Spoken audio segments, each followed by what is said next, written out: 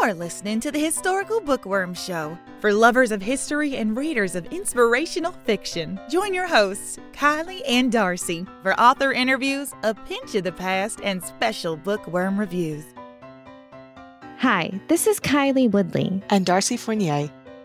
Jamie Ogle is a pre-dawn writer, homeschool mom by day, and a reader by night. Inspired by her fascination with the storied history of faith, she writes historical fiction infused with hope, adventure, and courageous rebels. A Minnesota native, she now lives in Iowa with her husband and their 3 children, and she can usually be found gardening, beekeeping, and tromping through the woods. Jamie Ogle, welcome to the Historical Bookworm Show. Thank you so much for having me. I'm excited to be here today. I am so excited to have you, and Kylie isn't able to join us, but I know she was so thrilled to be able to interview you as well. So let's start out with something fun. How did you get into beekeeping, and what do you love about it? Well, my fascination with the insect world probably started in 3rd grade when my science book sort of went in depth into insects, and then had this little section on like how to like collect bugs and like pin them to styrofoam and stuff. And I was like, well, this sounds cool. I'll do that. And so I started doing that. And then people just started like sending me bugs from everywhere they went. Like, really? They would go on vacation and they'd stick a bug in like a film canister and they'd bring it back to me. And so I had this massive bug collection throughout grade school and even into high school until finally, well, I turned our playhouse. I commandeered it from my younger sisters and turned it into my bug laboratory. And so I had the walls were plastered in styrofoam and bugs. Then some mice got in and destroyed it. Anyway, that's a very long story, but it's fine. It was fine. It was time. But I've always kind of thought they were cool, and wanted to be a beekeeper because I just thought it would be cool to have live insects.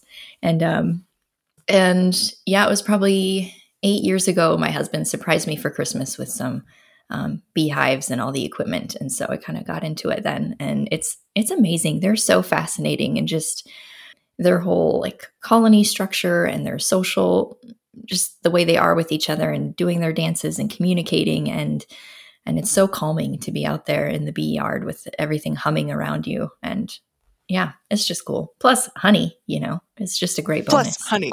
Yeah, absolutely. Absolutely. That is so neat. I definitely had an insect stage when I was a kid as well. I never got the proper pins for like pinning insects, but I loved them.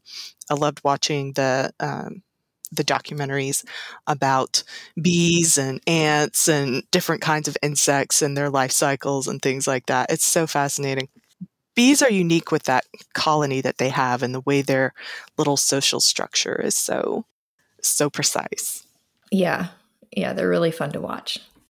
Well, I love the tagline for your stories on your website, Good Rebels, Deep Faith.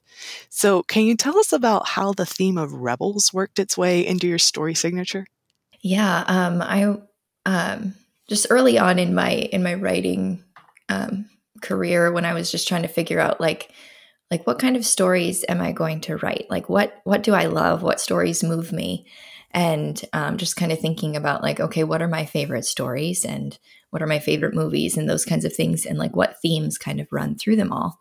And that was Braveheart and Gladiator and Pride and Prejudice and Nacho Libre, and like, okay, how do those kind of go together? What are the common themes in those stories? They don't seem very common, but when you look at them, they all kind of contain rebels in a way, and rebels who are not just rebellious to be, jerks or something.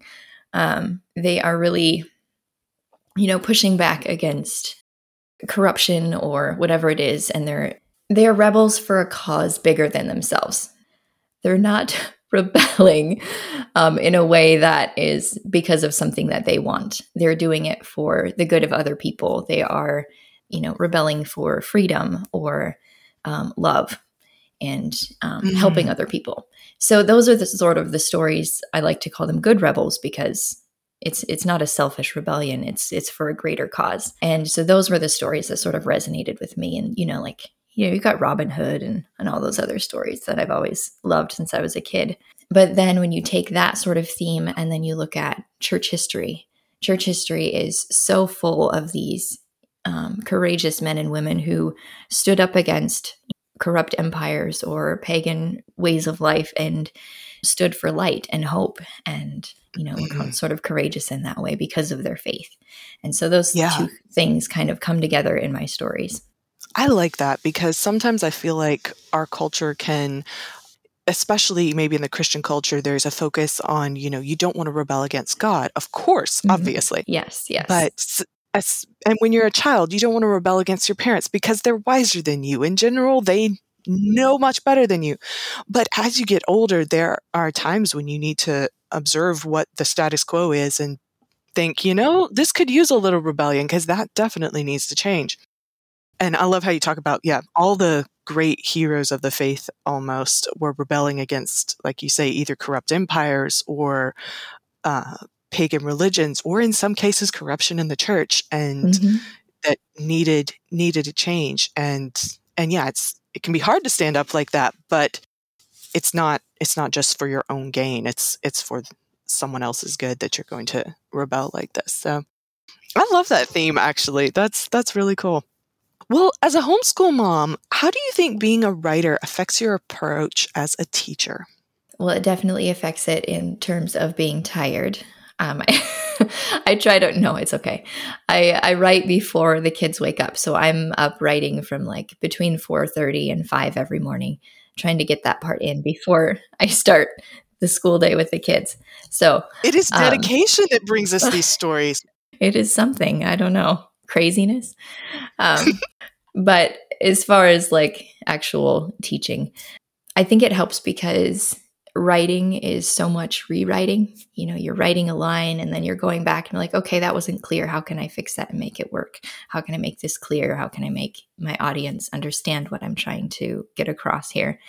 And so when you have 3 little kids who are, learn in very different ways, you might explain something to one child and, oh, yes, they get it right away with that explanation. And then you try to use that explanation with another child and they're looking at you with this, blank look of confusion. Like, okay, let me edit that. Let me try to find a new way to make this clear. Let me try to find a different way.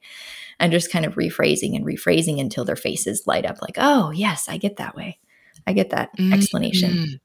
Yeah, I wouldn't have necessarily thought of that, but that's a cool approach, a cool skill that writing gives you. As you say, it is so much rewriting. And then it just teaches you how to communicate, I guess, and how to communicate in different ways. So that is really, really neat. I wish it kind of worked with, just talking too. You can't always, it works with teaching. You can go back and be like, oh, well, let me rephrase that. It doesn't always work out that well with just talking in general to having conversations. You can't be like, oh, wait a second. Forget I said that. Right. You don't get to edit as you speak in normal conversation. So yeah. Yeah, it's funny. We think of writing as being the most permanent form of communication because it gets published, it can last for years. And yet there's so much editing that goes on behind the scenes. Maybe everyday conversation is the most permanent. Yeah, probably. Well, is there anything especially interesting that you haven't covered in other interviews that you could share with us, or perhaps something God has laid on your heart that you would like to share with your readers? Something that I've been pondering a lot recently is just the idea of dependence on God. And, as I've been writing and rewriting this second book a lot, I've just been kind of thinking about John 7:37-38, when Jesus, or on the last day of the feast, I'll just read it. The great day of the feast, Jesus stood and cried out, saying, if anyone thirsts, let him come to me and drink. He who believes in me, as the scriptures have said, out of his heart will flow rivers of living water. And this feast was the Feast of Booths of Tabernacles, when the Jewish people were called to remember the wandering in the desert and how God led them and provided manna and water until they arrived in the promised land. And that feast sort of ends with this ceremony of water, where the priest draws water out of the pool of Siloam and brings it back to the temple and pours it into a bowl, is just a symbol of their continued dependence on God. It doesn't end just because God brought them to the promised land. They are continually relying on God depending on God for everything continually. And so this feast is going on every year to just remind them of that. And then when Jesus' invitation to come and drink, it's not like a one and done, it's a continually moment by moment getting into the word and praying and just relying on him and the Holy Spirit to then fill us, and then we can pour out as conduits. And so, just writing, and, sometimes you can just kind of tuck your head and like, oh, I just got to plow through this and do this. And I forget to just cover it in prayer and depend on God for every word and paragraph and things. And I don't know, I've just been thinking a lot about that and just refocusing my dependence on God daily for all of that, so that my outpouring is not of myself. It is the Holy Spirit in me. So yeah, that's just beautiful. Something I've been pondering lately. For sure. And it's honestly kind of encouraging to think that it's not just a one-time and done thing that, you're saved and then God fills you with his Spirit and then that's it. You run the race with what you've got. It's like we continually get filled and restored, and our fountains get refreshed, as it were, so that these rivers can pour out, to other people through writing, through teaching, through whatever it is. Mm-hmm. Yeah, just that the outpouring is not of ourselves. Then we don't have to feel this pressure of like, oh, I have to do all this right, or I have to do all the things. I mean, we do want to do the right thing, but it's not the pressure to pour out all this stuff is not on us, because it's pouring out because of the Holy Spirit that is continually in us and refreshing us. Exactly. Yeah, it takes the pressure off us. It's not about our performance. It's about what he's doing. Yeah, for sure. Which is, frankly, so much more powerful than what we would be doing anyway. Oh, yes. Absolutely. Well, let's go ahead and dive into talking about this latest book you've written, Of Love and Treason. I'll go ahead and read the back cover copy for our listeners, and then we'll dive into some fun questions. Valentine defies the emperor and becomes a hero, and the most wanted man in the empire. Compelled by his faith, he has nothing to lose until a chance encounter with the daughter of a Roman jailer changes everything. Rome, AD 270.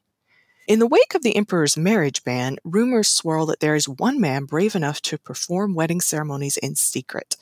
A public notarius and leader of an underground church, Valentine believes the emperor's edict unjust and risks his own life for the sake of his convictions. But as his fame grows, so do fears for his safety. Iris, the daughter of a Roman jailer, believes regaining her sight will ease the mounting troubles at home. Her last hope rests in searching out Valentine and his church, but the danger of associating with people labeled a threat to the empire is great. Still, as Iris's new friends lead her to faith in God, Iris is drawn to Valentine, and they both begin to hope for a future together beyond the treacherous empire. But when a past debt and a staggering betrayal collide, Valentine, Iris, and everyone they love must fight for their lives and wrestle with trusting a God who can restore sight, yet does not always keep his followers from peril. So we have ancient Rome and the early church, the perfect setup for dangerous adventure and deep themes. Also, we seem to have a well-known historical figure at the forefront. So did you learn anything surprising about St. Valentine as you were researching for this book? Yes. All of it. I sort of wrote this book starting from this point of like, I think Valentine's Day is dumb and commercial, and I'm just going to research, like, where did this even come from? And so I started researching the story, and, all these, we just have these little snippets of, really snippets of kind of legend that's been passed down. There's nothing really hard and fast written by him or around his time. But what I saw was just courage, and I was just captivated by the story, and I wanted the novel. So I started looking around for a novel or the movie that someone had to have made, right? And I couldn't find anything. And so I just kind of went deeper and deeper into the research of like, okay, we have this man who is marrying people against the emperor's, edict or ban. And like, how does that play? Like, what does that look like in the culture? Like, why is this important? Why is this story lasted so long when when we don't have like hard and fast evidence that he was really there, you know? So just setting Valentine and these legends against the culture of Rome at the time was just really interesting, and the story so much fuller, and really just kind of figuring out who he was, because some of the legends say like, oh, he's a doctor, and some of the legends said he was a church leader, and then other ones are like, well, he's marrying people legally. So in order to do that, you have to be someone working in the legal realm of like a contract, basically a contract lawyer, where you're drawing up these contracts of one family with the other, and the dowry and how that works, and the transfer of, you know, goods and things like that. So I had to make him a public notarius and a pastor by night. So that was really interesting, trying to figure out like, okay, how could he legally marry people if he's a church leader? Because, you know, in our day and age, we like, oh yeah, pastors, they do that. Like that's their job. You know? Exactly. We associate marriage with religion. But back then it wasn't like that. It was more of a legal contract, and religion played, you know, a ritualistic part in it, but it was mostly, you know, you'd go to the pagan temples and leave an offering, but you had the contract. Just ask a blessing on the marriage, but yeah. So that was sort of an interesting kind of twist to the story that I wasn't expecting, but makes sense in terms of the culture and things. So absolutely. Honestly, I hadn't heard anything. That was something that got skipped right over in Roman history about an emperor banning legal marriages. And that's kind of an interesting thing for the church to oppose as well, or, you know, Valentine as a pastor in the church to oppose. Again, looking back at history, we don't have any remnants of this actual edict. You know, there aren't like, oh yes, we have a copy of it right here. It's just sort of a story that's been passed down, and would have been a really big deal then. People in the military were not allowed to marry just because they thought it was bad for soldiers' morale, being away from their children, their families, their wives, and all that. So they wouldn't allow them to marry. So they would be, you know, kind of recklessly brave in battle. And then we have this story that, well, he bans it. Well, it's already sort of banned. So why now? Why this? And so looking at you know, they're in the middle of a war situation at this time. They're not doing so awesome.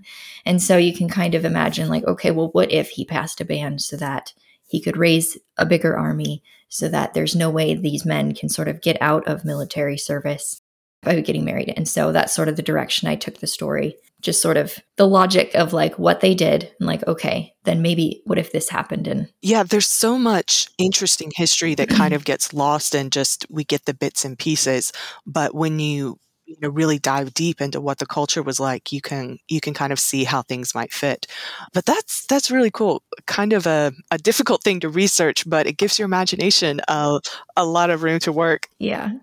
Now, I love how in the New Testament, there are some jailers with pretty interesting experiences. And you have a heroine who is the daughter of a Roman jailer. So how does that shape Iris's life? Yeah, so that was fun to write and imagine, like, you know, you have this man who is, you know, a military man, and then now because of an injury, he's a jailer. And he's, you know, he's a single parent raising a girl. And so what is her life like because of that? And so she sort of gets to run a little bit wild and is independent, sort of, because her father is a little neglectful on one hand, but also kind of forces her to soldier up and move on and do something. So she's fun. She has a job, even though she's blind. That was sort of a thing to kind of look at in the cultural setting too. And we have sight impaired people today, and there's lots of resources and schools and everything like that now. And back then it was viewed as a curse. And you can even kind of see that in the Bible, where the man who's born blind, and they're like, oh, what sin did they commit to do this?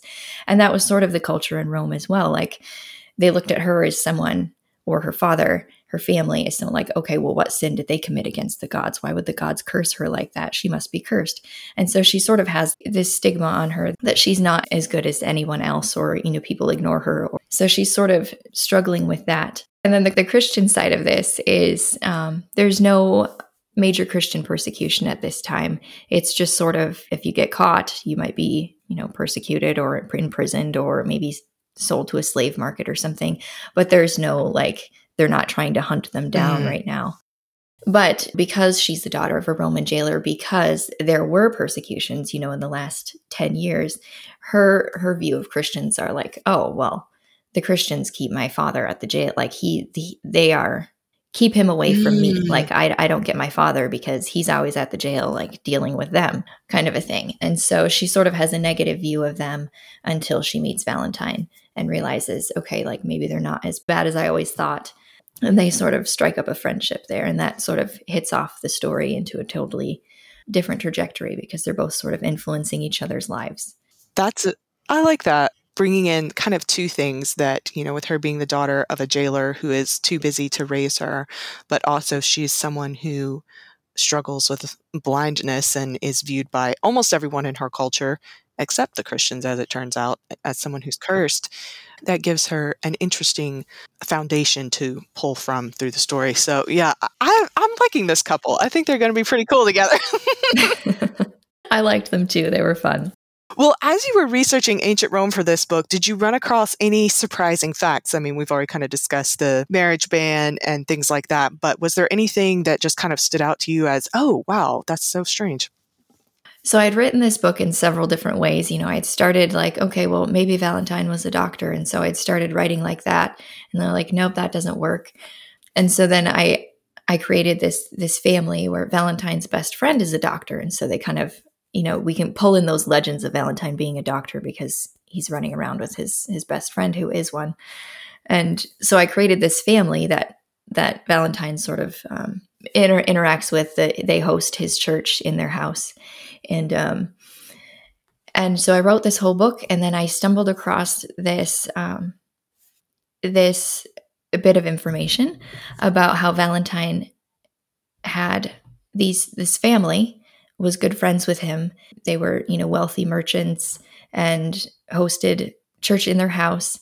And, and because of their status of being wealthier, they were able to help Christians in times of persecution. Oh.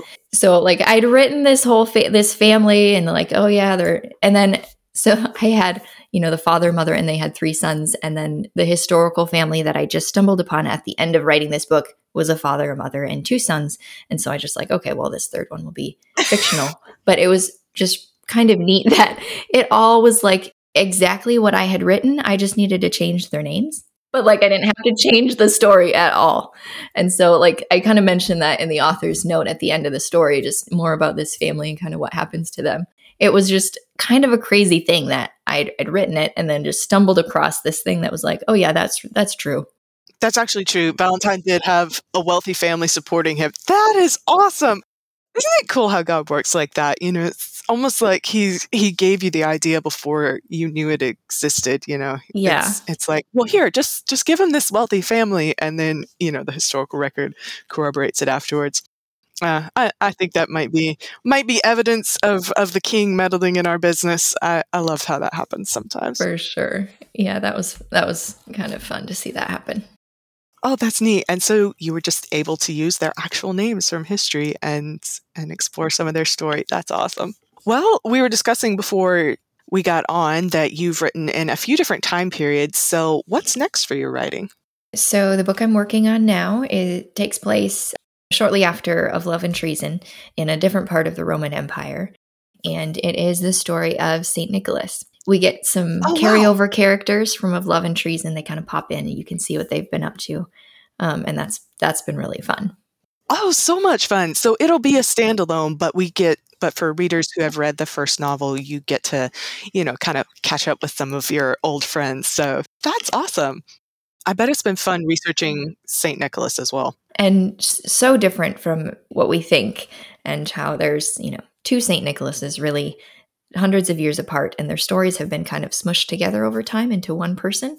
And so it was kind of fun to peel those apart and find like, okay, the stories that I'm really working with are these ones, and then set on the turquoise coast of Turkey. And so you have the ocean and the kind of more Mediterranean feel, and that's been really fun to write with. Oh, I bet. I can't wait for that one to come out. But for now, Of Love and Treason gets to have its day. But that's super exciting. For our listeners, Jamie is offering a copy of her latest novel of Love and Treason. So if you want to enter to that giveaway, you can visit our website, historicalbookworm.com, and click on the giveaways tab. You will also find the link to the giveaway in the show notes for this episode. And Jamie, where can our listeners connect more with you? Easiest place to go is probably my website. It's jamieogle.com. There's links to join my newsletter list. You can get a free novelette there. Pretty active on Instagram and Facebook, probably more than anywhere else. But yeah. All right. Well, thank you so much for joining us today. It's been a blast talking with you. Oh, thank you so much for having me. This has been super fun. You've been listening to the Historical Bookworm Show, where history meets fiction. For more information, find us at historicalbookworm.com.